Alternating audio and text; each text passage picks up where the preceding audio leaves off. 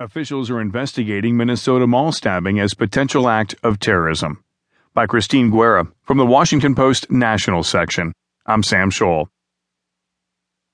Authorities are investigating the stabbings of 9 people inside a Minnesota mall Saturday night as a potential act of terrorism after an ISIS-linked news agency claimed that the armed attacker was a soldier of the Islamic State. The attack occurred around 8 p.m. inside the Crossroads Mall in St. Cloud, Minnesota, about 70 miles north.